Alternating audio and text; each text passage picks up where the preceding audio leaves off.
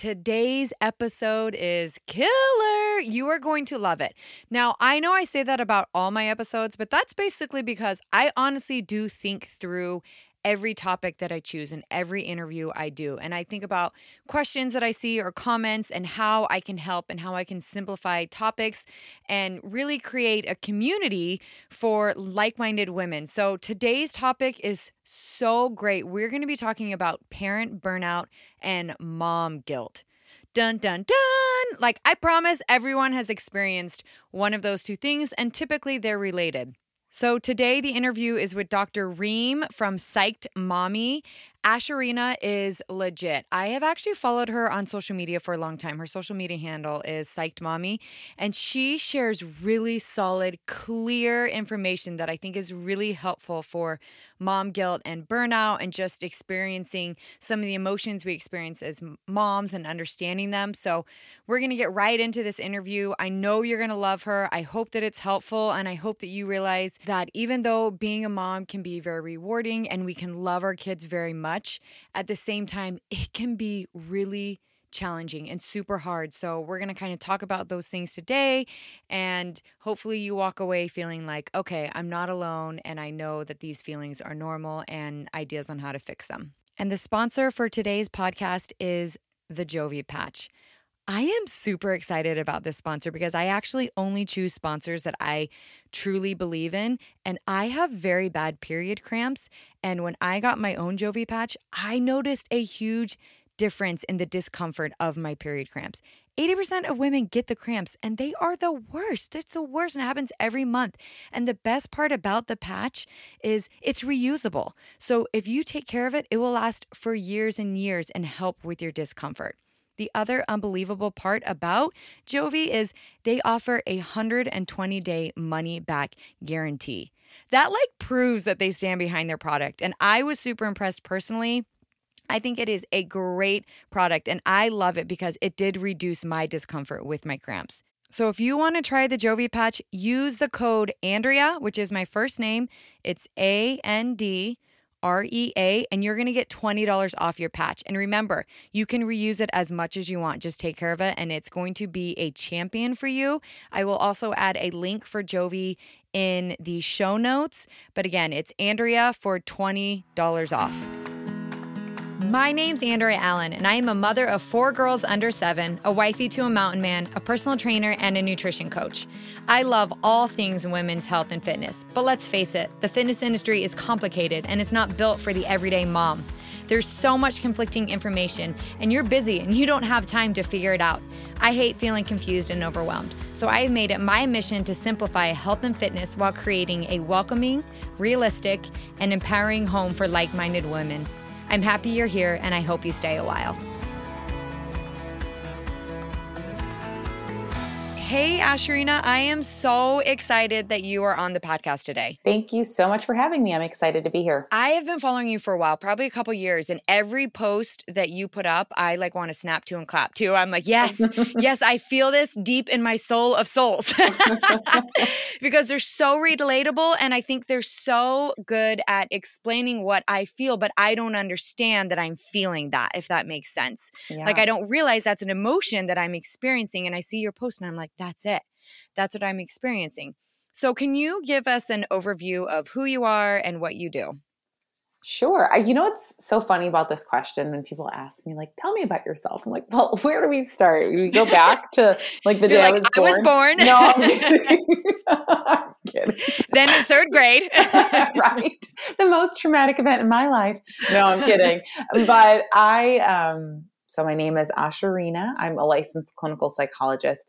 And I am from Michigan. I'm married, been married for actually 10 years this year. Oh, and congratulations. Thank you. My husband and I have been together for 14 years. We have a little guy, and he just turned 4 yesterday. Oh, happy birthday to him. Thank you so much. So we're so great because they're out of 2 and 3. Yes. He's the greatest, great age, great stage. We actually had some struggles with fertility. I had multiple miscarriages before I had my son. And then we've actually been struggling with secondary infertility because we wanted to have another baby and add a baby to our family. So it's been a challenge, but the whole idea of psyched mommy came to be because of my journey to motherhood.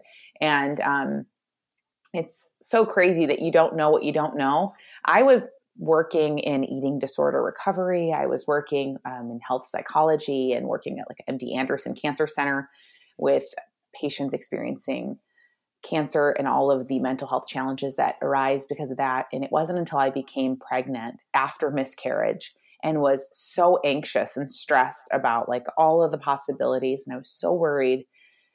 And then postpartum, it just got even worse because I was like, I have to protect my little baby. And I was just on edge all the time, so stressed that I thought to myself, like, what is going on with me?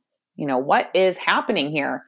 And I started researching, and then I got connected with Postpartum Support International, and I became certified as a perinatal mental health specialist because I thought to myself, all of the struggles I went through, I knew there were other moms out there experiencing the same thing, but I had no one to talk to because no one I knew had experienced that from like conversation. So that is so beautiful. And that is that social media can be difficult and it can have its negatives, but to me, that is the brightest, most beautiful part of social media is you find these people where you're like, oh, I'm not alone.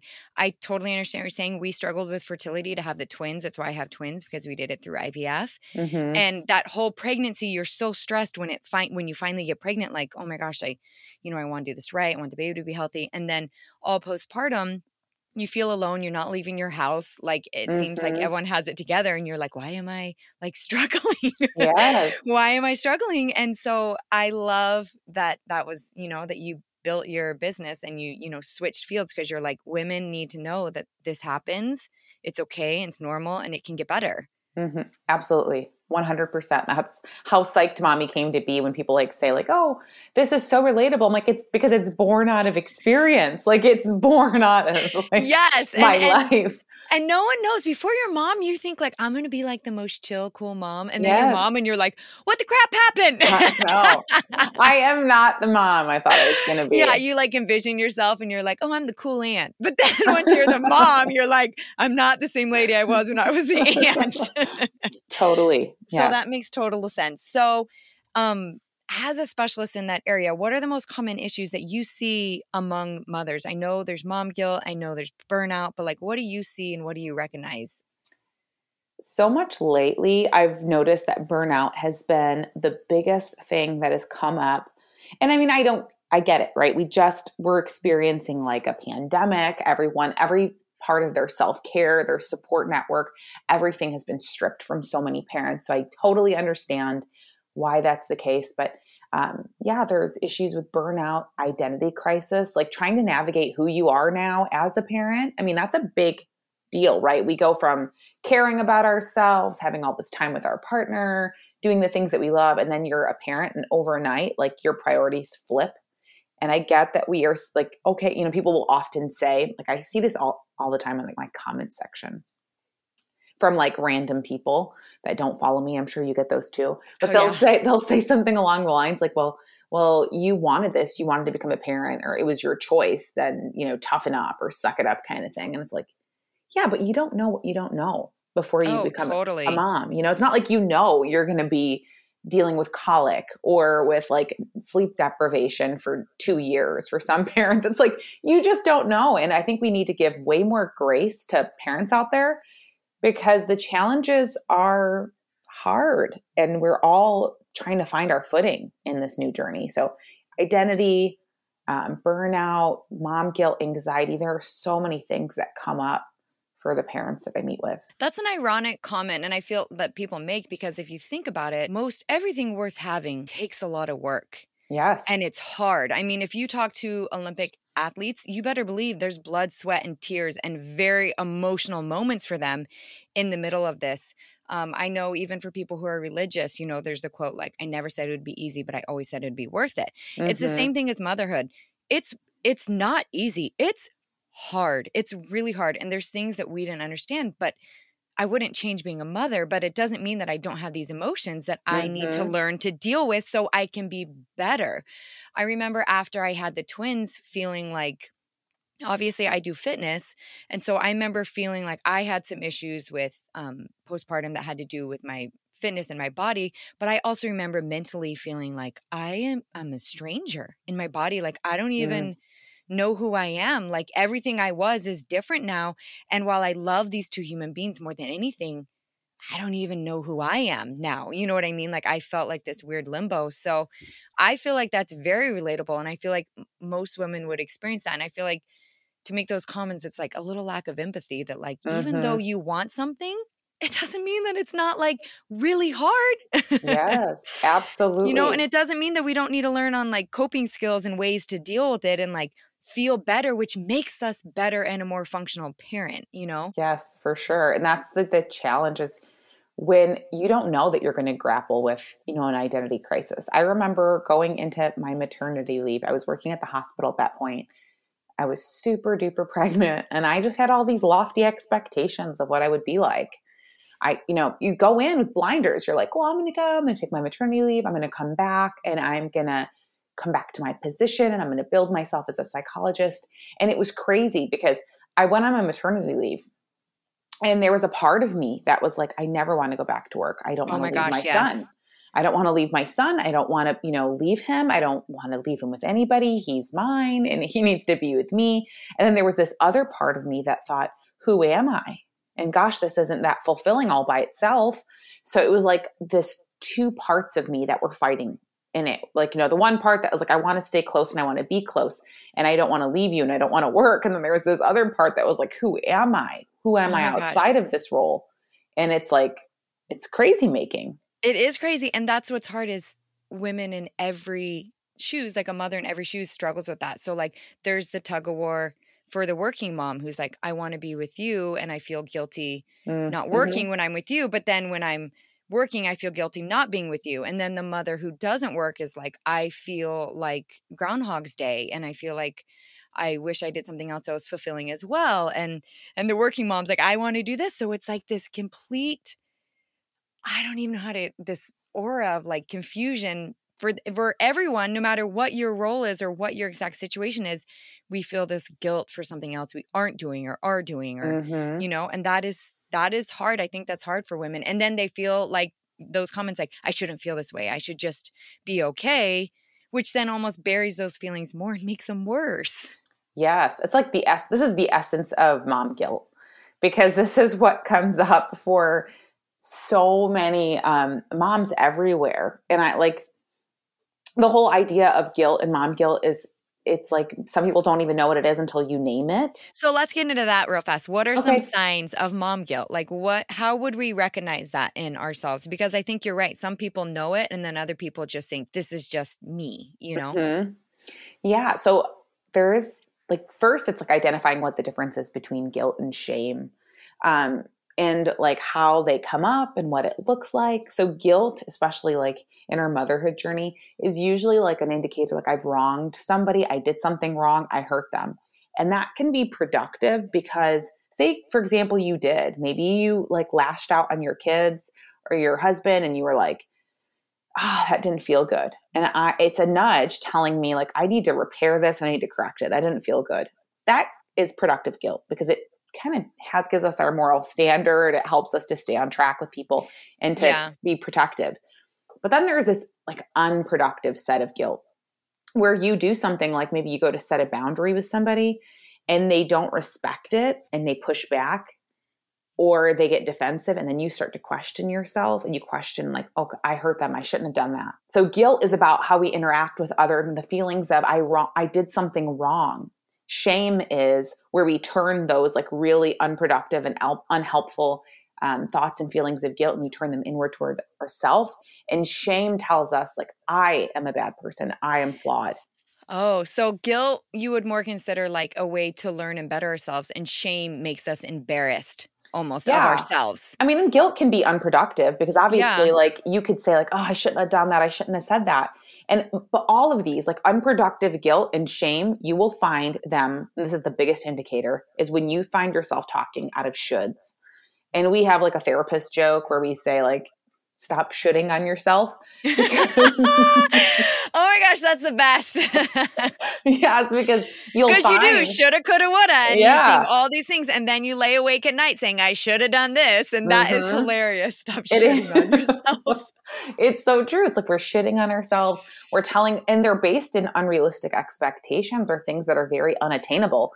And that's where you'll, like, if you're doing that, you'll know I'm experiencing this sense of mom guilt or even shame where we are, telling ourselves, gosh, I should have known better. I should feed the kids, these kind of meals all day long. I should be working or I should be at home. And whatever the case may be, whatever it looks like for you, if you're hearing those words, if you're finding that you're putting yourself down and comparing yourself and doing all these things, you're likely really into that mom guilt and the spiral of shame. So those are things to be paying attention to.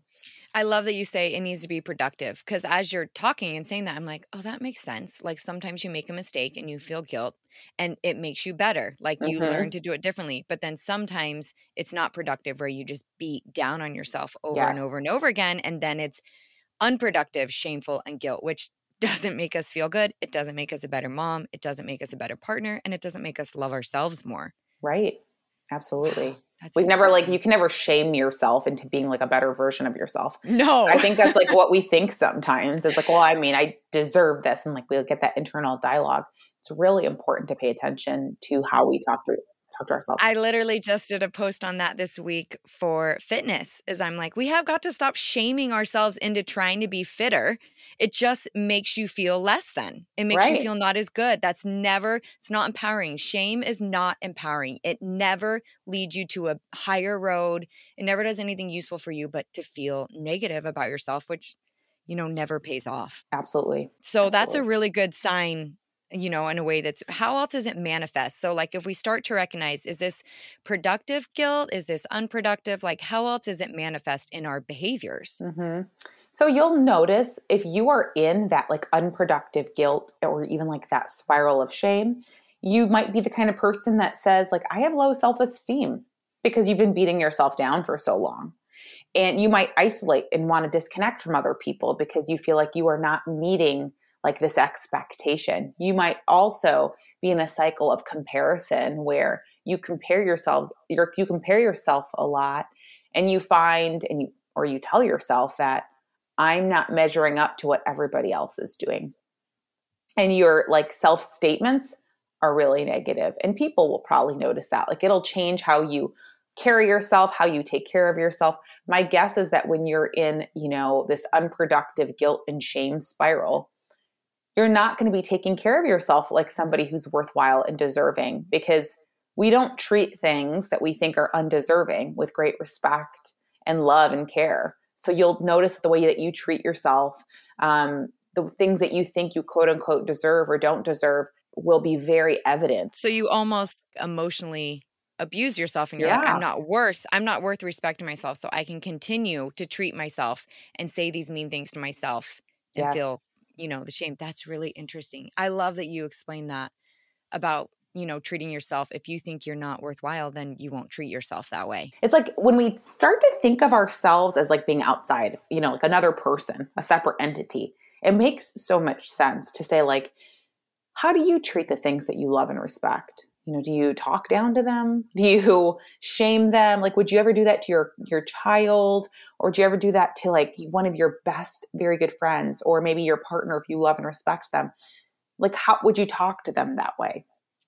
And my guess is we don't do that to the people that we love and respect. And it's so much easier to self-deprecate and do that to ourselves. So we really just have to be mindful of that behavior. Yeah, that makes sense. What about some other behaviors? Like I know I've seen like anger or like anything else that could sometimes be linked with. Yeah. I mean, if you think about like, if I am in a spiral of unproductive guilt or shame, and often when we have like low esteem, when we feel poor about ourselves, when we've been self-deprecating all day, when we're not taking care of ourselves, we might become more agitated and we might be snapping at other people because it's kind of like this projection of our inner world where whatever it is that we are feeling inside, we can take it out on those that we love. And it's a projection of what we're feeling internally and it's not pretty. And that's kind of how it comes out. And it's not necessarily because that's what we want. We don't want that, right? Who wants to feel that way?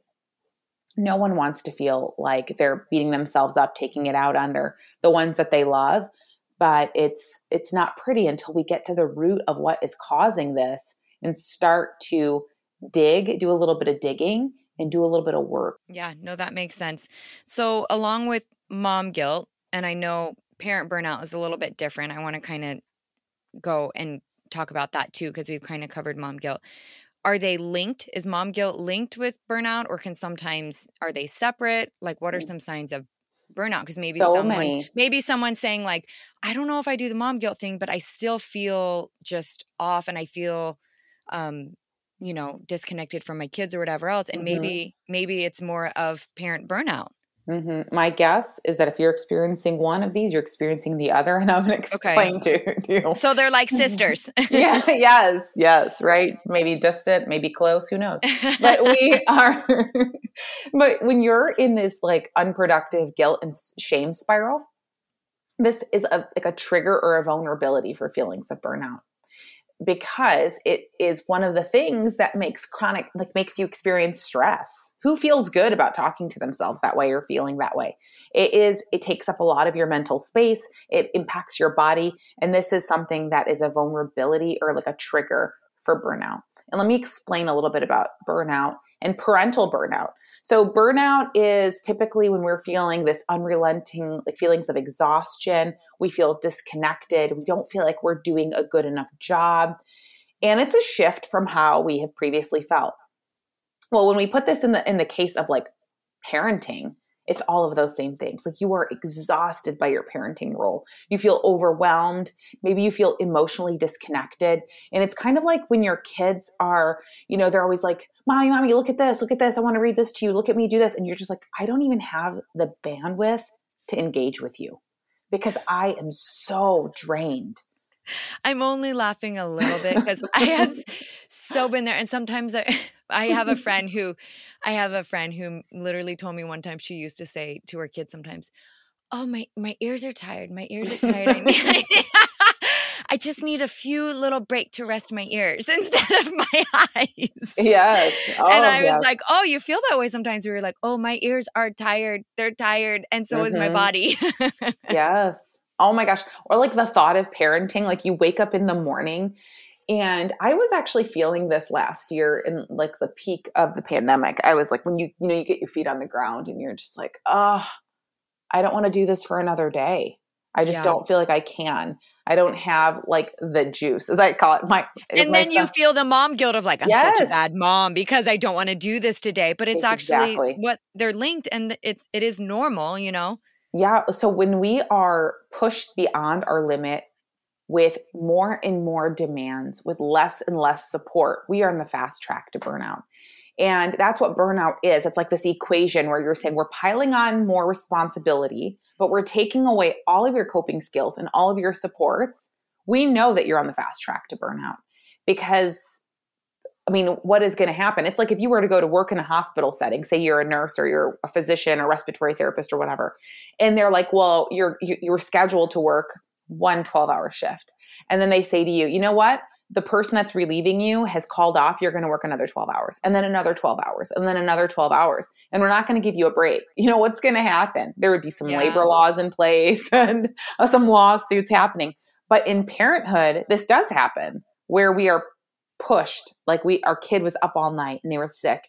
And now we have to wake up after no sleep and we have to pick up the pieces and do all the things because life must go on. Of course, we're going to experience burnout. And burnout is different from stress because stress is the experience that we have in our body when there is a stressor in our environment. So it's usually like a time limited thing. But when it becomes chronic and it does not, there's like no letting up, chronic stress can lead to burnout.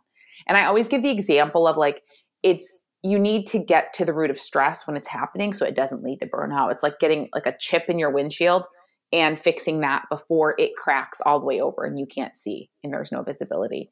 So we want to like address the little bits of stress before we find that we're in a place of no return or that's going to take a lot more work to undo. Yeah, no, that makes sense. So once you have a parent, let's say you have a client that comes in and they have let the stress crack and it is like a shattered windshield.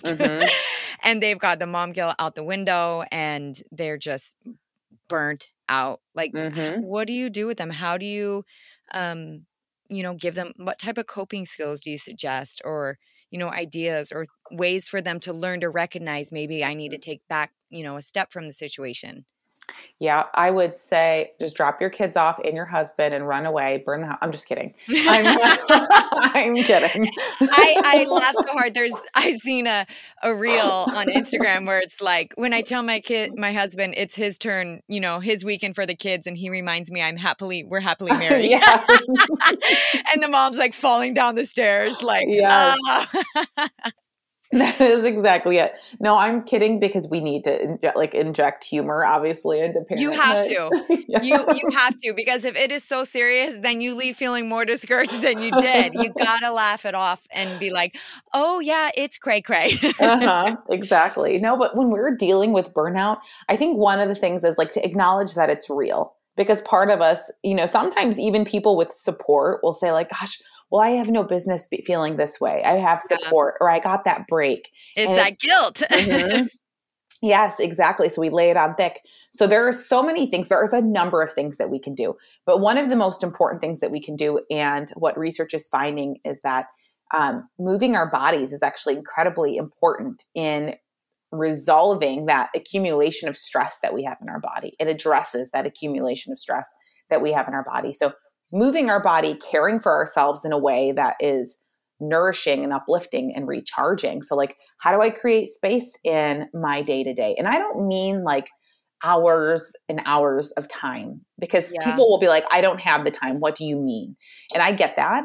I mean, like, how do I remove those things that are causing more stress? Like perhaps for some people, it is like mindlessly scrolling for hours on their phone. Like at night when their kids are in bed and they're just scrolling, because they want to. I think people should put a time limit. I'm just going to put it out there. I have a time limit. I can't get on Instagram. I run an entire business off Instagram, and I have a time limit because I know that when I scroll too long, my brain doesn't feel right. It just, I don't know how to explain it. It just doesn't feel right when I'm just mindlessly scrolling. It's not productive. And so I will be like, this is some downtime. I'm going to take, 10 minutes. But like, I think a time limit is smart, just being aware. I totally agree with you. And I think it's necessary. And you just got to be mindful of like, what am I following? Does it make me feel good? Or is it actually impacting my mood?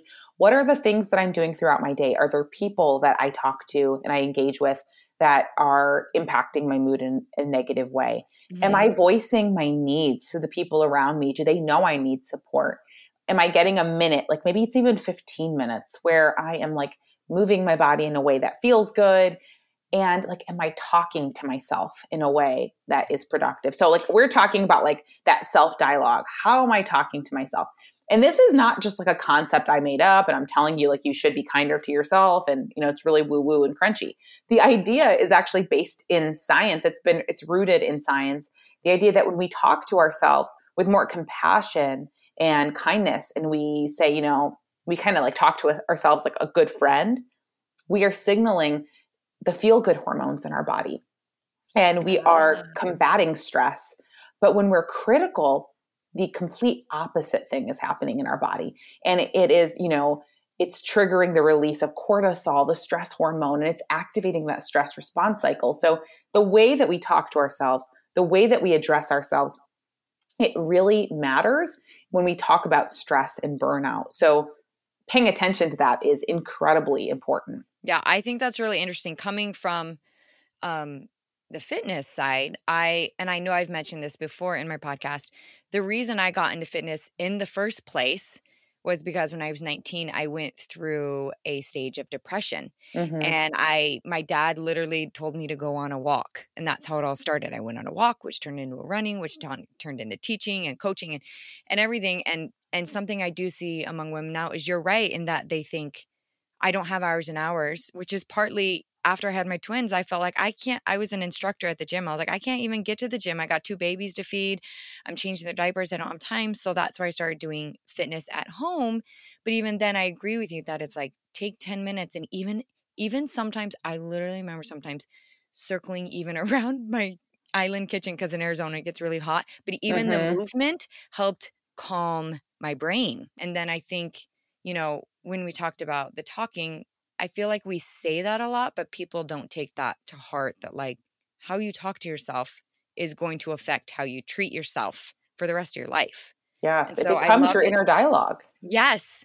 And I love that you're pointing that out, that it's not just like, oh, talk to yourself nice. Like, I feel like people hear that and they're just like, yeah, yeah, yeah. And they don't realize how it actually is affecting their cortisol, as you said, which is affecting their guilt, which is affecting their burnout. And then it's like this terrible cycle of like negative feelings. Like, can you imagine hearing one of your kids like talking to themselves out loud, but using your own inner dialogue? And I think that is where we need to think about it. Like, oh, I just got chills. That would be terrible. Like sometimes when you hear the way people talk, even with my clients, sometimes I'll hear the things they say and I'm like, oh no, we need to change the way you think about yourself because that's not okay. It is. It's critical in like forming our identity and forming our esteem, how we relate to people. And then obviously like how much stress we carry. If it's like having a really bad friend that's attached to our hip, like if you had a friend that was bullying you and, just every day you got on the phone with them or anytime you saw them, they were like putting you down, told you, I hate what you're wearing. Gosh, you need to work on your body, or like you can't do anything right. You would dump that friend, I hope, right? You would ditch that friend. Like you would be like, I never. Your kid had a friend like that. You would be like, that friend's not allowed to come over anymore. But yeah, we do it to ourselves. That's really interesting to think about that. Are you that friend for yourself? Yeah, like if you are, you need to drop her off somewhere. Yeah. You need to drop her off. You need to open the car door and say, get out. Yes. You know what? Yeah, I'm not going to get you to your final destination. Yeah, you're done. You got to walk. Exactly. So I guess that's important. So, the inner dialogue and, moving, what other things do you feel like would be helpful if someone feels like I've hit burnout? There are, obviously asking for help and knowing that like, if you're in this extreme place of burnout, one thing I want to really hammer home is that you can ask for help and find a therapist if you need to. There is no such thing as talking to someone too early in your journey. Sometimes we need to see things from like a different perspective, because when we're sucked in a situation, it feels like you can't see outside of it. And having somebody walk alongside that journey with you and really helping you to like see what it looks like from the outside can be helpful, and they'll kind of help you move further away from like that intense core of what's going on. So finding support, talking to yourself in a different way, creating space between what is stressing you out. So like that's your kids, because parenting it usually is. We need to find ways to just create a little bit of space, teaching our kids the skills of independent play, or asking somebody for like a consistent time. Like if you have a partner in your life, asking them like every day or every Wednesday or whatever works. Obviously, I know every situation is so different, but writing it in, making it a part of your schedule so it cannot be pushed back to something else. Oh, like an appointment. Like, hey, Tuesday nights, can you watch the kids for an hour and I'm going to go in my room? Exactly.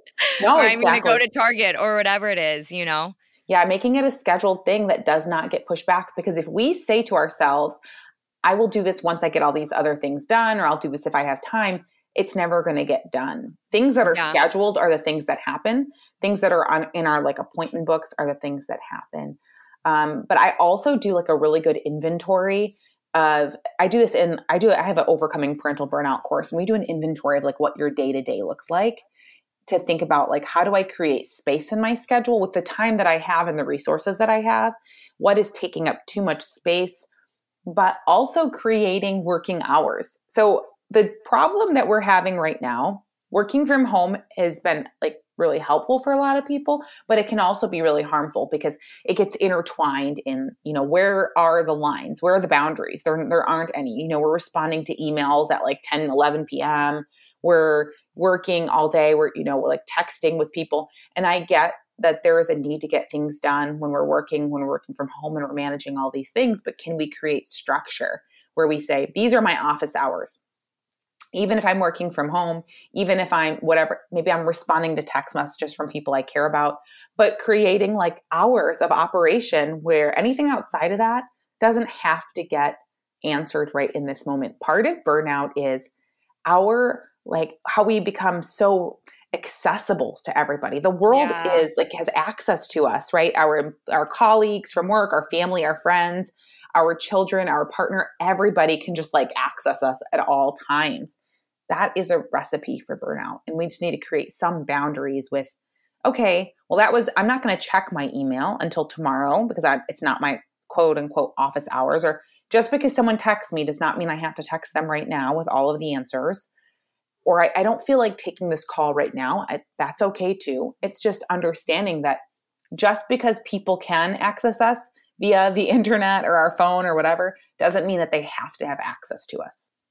Oh, I love that, because I think you're right in that right now everything is, when you said everyone's so accessible, I'm like, yes, I feel that, because sometimes even for me, that's something I've worked on, is setting boundaries in that way with my work hours, because if you check once or if you randomly start checking, you'll be like, I'm going to answer this one email. It'll be so fast. Mm-hmm. And then before you know it, you're like 5 emails in, and then your kid needs something. You're like, hold on, I'm finishing an email. Yeah. And so those hours help you separate your hats. So like my husband, I feel like is very good at, this is my dad hat, this is my work hat. I'm going to take in switching, you know what I mean? Mm-hmm. Switching his priorities. And I feel like moms instead are like, I'm going to wear a hat that has lots of hats connected to it. My biggest hat ever that covers everything. Yeah. And then I'm going to put everything on top of each other. And you're basically saying, when you do work, do work. If you can take off your work hat for a certain amount of hours, then you'll actually enjoy your kids, because you're not trying to multitask. Yes. You're not trying to do it all at once. So I think that's really smart about the work hours if you work from home. Mm-hmm. Yeah, because multitasking has become like this badge of honor that mothers wear. Like, oh, you're so good. It's your superpower. You can do it all. But it's like, it comes with a price. And often what I find is like, if I'm trying to multitask, so like that's one thing we encourage people if they're experiencing burnout is do not multitask. It's going to harm you. And I will tell you this from personal experience. Any day that I've ever tried to multitask, where like if I don't have somebody watching my son and I am trying to do some work and hang out with him, I am so irritable with him. I'm like, can you give mommy a minute? It's like my voice changes. I'm short with him. Like it's his fault that I am trying to do too many things. Yes. I remember seeing a study done where they wrote the word multitasking and then they wrote balance underneath it. And they started a timer and said, write out multitasking and balance. First, write multitasking, balance. And it took them, I can't remember, like 15 seconds. And then they said, now do a letter for each one, going back and forth between so the multitasking and the balance. So you do the M for multitasking, the B for balance, the U, and going back and forth between the two. And it took them like 5 times as long to write 2 words because they weren't doing a good job. They had to do it slower. And it basically showed doing 2 things at once isn't effective. And I feel like it is true that way with motherhood and working. And that's what's hard, because sometimes we have to do more than one thing at a time. But if we could, take an inventory of like, what do I really have to do right now? I love that you have, what is your course called? That it's called Parent Burnout? It's called Overcoming Parental Burnout. Yep. I love that you have that, because I know that there's some women who are going to say, I have no space. I don't have any space to do this, or I don't have any support at all. And I'm sure that as, a therapist, you would recognize that, you know what I mean? Yes. Where it's like, no, there is, you're just not seeing it. So when people say that to you, like there's no room for space or there's no one to help me, how do you respond to that? Because I know some people are thinking that right now. Well, I think it's a very common, I say that sometimes. I say that to my husband. I'm like, I don't have time. I don't even have another minute, but really. I'm trying to blink. Yes. And I think sometimes that's just like a product of our overwhelm. And we know that's not like the actual case, but it feels that way. Because if we do, and what we do in the course is we do a deep dive into like the day-to-day, every day. And we want to see what has been what's time wasted. I hate to say that, but no, really, we do. And I don't mean that they're wasted like you're not doing something. I just think that it could be better allocated somewhere else where we're doing stuff that we think is important, but it's not really based in our priorities or our values. So it's about like being intentional about the things that we do, paying attention to how things make us feel throughout the day, and just learning new skills. I also teach skills in the course for how to calm your nervous system so that you're not so stressed out. I teach skills on like relaxation and how to shift the way that we think and the way that we talk to ourselves. And there's a lot of exercises. And the reason that I made, so this is obviously an overcoming parental burnout course. All of the sessions are less than 10 minutes because I know that parents that are burned out don't have time to be sitting in front of a screen for, 2 hours. That was smart of you. I'm like, it's a 10-minute segment. You listen to the 10 minutes, you do an exercise, and you move on. And then you apply that. And the hope is that you apply all of the skills. And there are so many that you learn throughout the course that you feel the ease of that load. It's like, okay, I can breathe again. I can take a breath. So part of it, you feel like if people wanted to kind of do this on their own, and like they would need to lay out kind of what you teach them is to lay out your entire day, see what's productive, see what's not, see what's a priority, see what's not, and then see how you can find windows of time. That's one way. But if we're just in the moment thinking, we're not going to be able to see the whole, it's like having a calendar. When you try to plan out a month without a calendar, I mess up days all the time. I don't get things right. I'm like, I'm so busy. But then when I actually put it down on a calendar, I'm like, oh, well, I have this day, nothing this day. And I don't see it that way. So you're like, you need to do that with your day to day. Lay it out and you will find spaces. But if you're just trying to mentally lay it out, you'll be like, nope, too busy. Don't have space. Yeah. And I think sometimes you're like what we imagine in our brain and what's actually happening. That's okay. So this is going to be from like a perspective of, I'm sure this might not jive with a lot of people, but it might click for somebody. It's like when you say, I had to work with a dietitian because I was having some like food allergy issues. Yeah. And she was like, can you what is your eating like? And I'm like, it's really generally good. I mean, I eat all these things. I don't really think I'm eating my trigger foods, blah, da, da, da, da, da. And then she made me log it.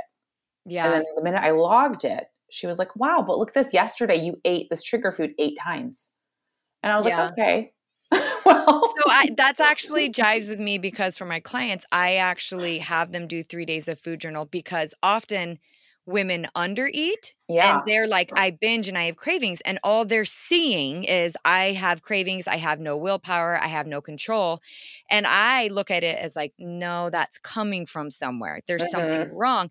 And normally I have them collect 3 days of food journals and they send me their food journal and I'll say, the problem is you're under eating. So that's the actual cause, and the effect is that you're having cravings. That's not the problem. And you're only seeing the binging. So you think I'm, shameful or I have no willpower. And I'm like, no. It's because your diet is bad. You're not eating enough food, which is forcing you into those feelings. So I increase their food amount and then they realize the binging and the cravings go away. So that makes sense what you're saying completely to me, because often we just don't see it that way when we might think something's a problem and that's actually not. That's actually, there's something else that's causing it. The fair, like when growing up, we used to have this like local fair and they had like those funny mirror, like the little That's what it's like. It's like, it's like we're seeing our life, whatever the case is, through this lens that's not right. And we've believed it. That is a great example, because when they tell me this, like when clients say, and they look at themselves as like, I have no control. And I'm like, no, it's because your diet is terrible. Not because you're like eating so bad. It's because you're eating not the right amount to make your body feel good, to not have those emotions, to not overeat, to not binge. If we can make you feel good on a day-to-day, those will go away. And they do. You know what I mean? So that analogy makes great sense to me, because I think we get so wrapped up, even with mom guilt and with burnout, in those funny mirrors where we're like, yep, this is how it is. This is exactly what's going on. And having someone else, like a therapist or doing a course like you have or something else, writing it all out might make us be like, oh, maybe there is something else going on. I'm not this terrible person. I'm not this bad mom. I'm not this or that. I just don't have things maybe laid out correctly, or I need help with this or that. And they can find coping skills better that way. Absolutely.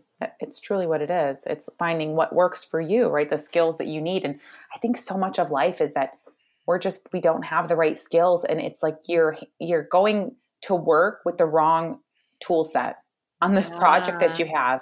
And it's like, well, what we are wired to do and what we find like in society is like we end up turning in on ourselves and say like, I'm so stupid. I should have known better. And it's like, no, well, you've got the wrong box of tools. And if I give you the right tools, and if I give you the tools that are going to help you get this project done, you're going to be able to do it and you're going to do it well. So just, bear with me. Let's figure this out together. You're not a bad person. You're not all these things you've been telling yourself. You just need more support. That makes total sense. I love the analogy with the toolbox because you're right. If you're at a job and you don't have the right tools, that's not going to go well. And people aren't recognizing that. Mm-hmm. The last question I kind of wanted to ask you, since we've really, I feel like, touched on the big umbrella of parent burnout and mom guilt and why it's happening and how to, cope with it and some other things. What is the number one that you would think would be a sign to recognize it? Like just 2 or 3 things you could think of off the top of your head. I know we've kind of already covered this, but like in a simple way, like if you are experiencing A, B, and C, you might want to look into, thinking about parent burnout and how to address it.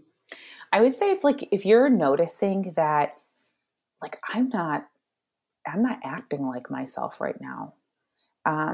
I'm maybe short with my kids or my partner, or I am, using a lot of those should statements.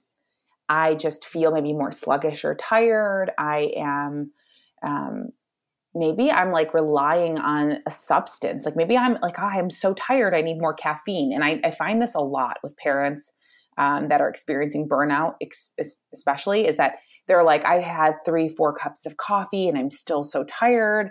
And then they transition from coffee to, I'm going to be drinking alcohol, or I'm, taking more prescriptions for pain because I'm feeling the pain in my body.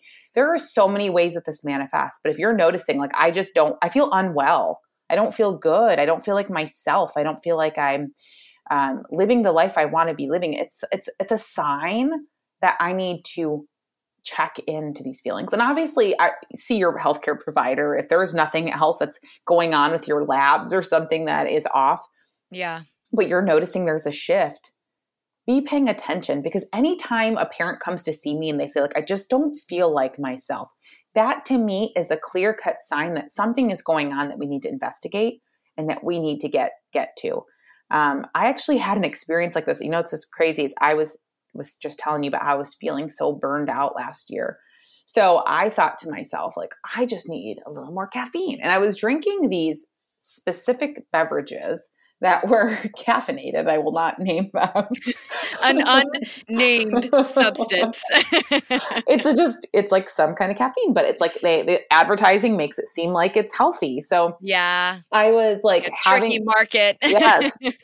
So here I am, I'm having one, and I was having one like every day, and I loved it. So I was like, I'm off the coffee. I'm going to drink these. And I was having one, and then I was having another one in the afternoon. I was so irritable. It was making me, I didn't even connect the dots until months later, because I was like getting so cranky.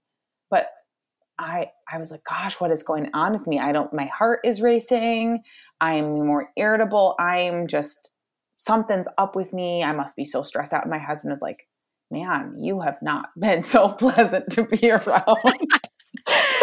And we do kind of take out that resentment on our partners. I know you talk about that on your Instagram a lot, and that sometimes we start to resent our partners when we're burnt out or when we have the mom guilt. Then all of a sudden we're like kind of upset with them because you're like, you're supposed to be my partner, but I feel like I'm taking the weight. So I know that's common. Yes. Oh my gosh. Yeah. But once I tied that together, I am not kidding. I was driving, we were going to church, and this is like how I connected the dots, and it was very recently. And I'm like drinking one of these little fancy beverages, thinking I'm doing myself a solid. And I actually only drank half because I started to feel like crap. And then my husband finished it off, and then he was like, gosh, my head feels like it's on a million. And I'm like, oh my gosh, we're making this worse on ourselves. We are fueling the fire with things that are not working. But yeah, I didn't feel like myself. Something was off. I was obviously tired and burned out and doing all of this stuff. And then I was like putting a Band-Aid on it from what I thought was going to help me. And it wasn't. It was making things worse. So that's a long way of saying that when you don't feel like yourself, when you feel like something is off, instead of, burying it with something else or making it worse, we just need to get to the root of what's causing this and figure out how we can best support ourselves. We do, I feel like, try to use external things to put Band-Aids on things when often we need to go internally and find out what's going on.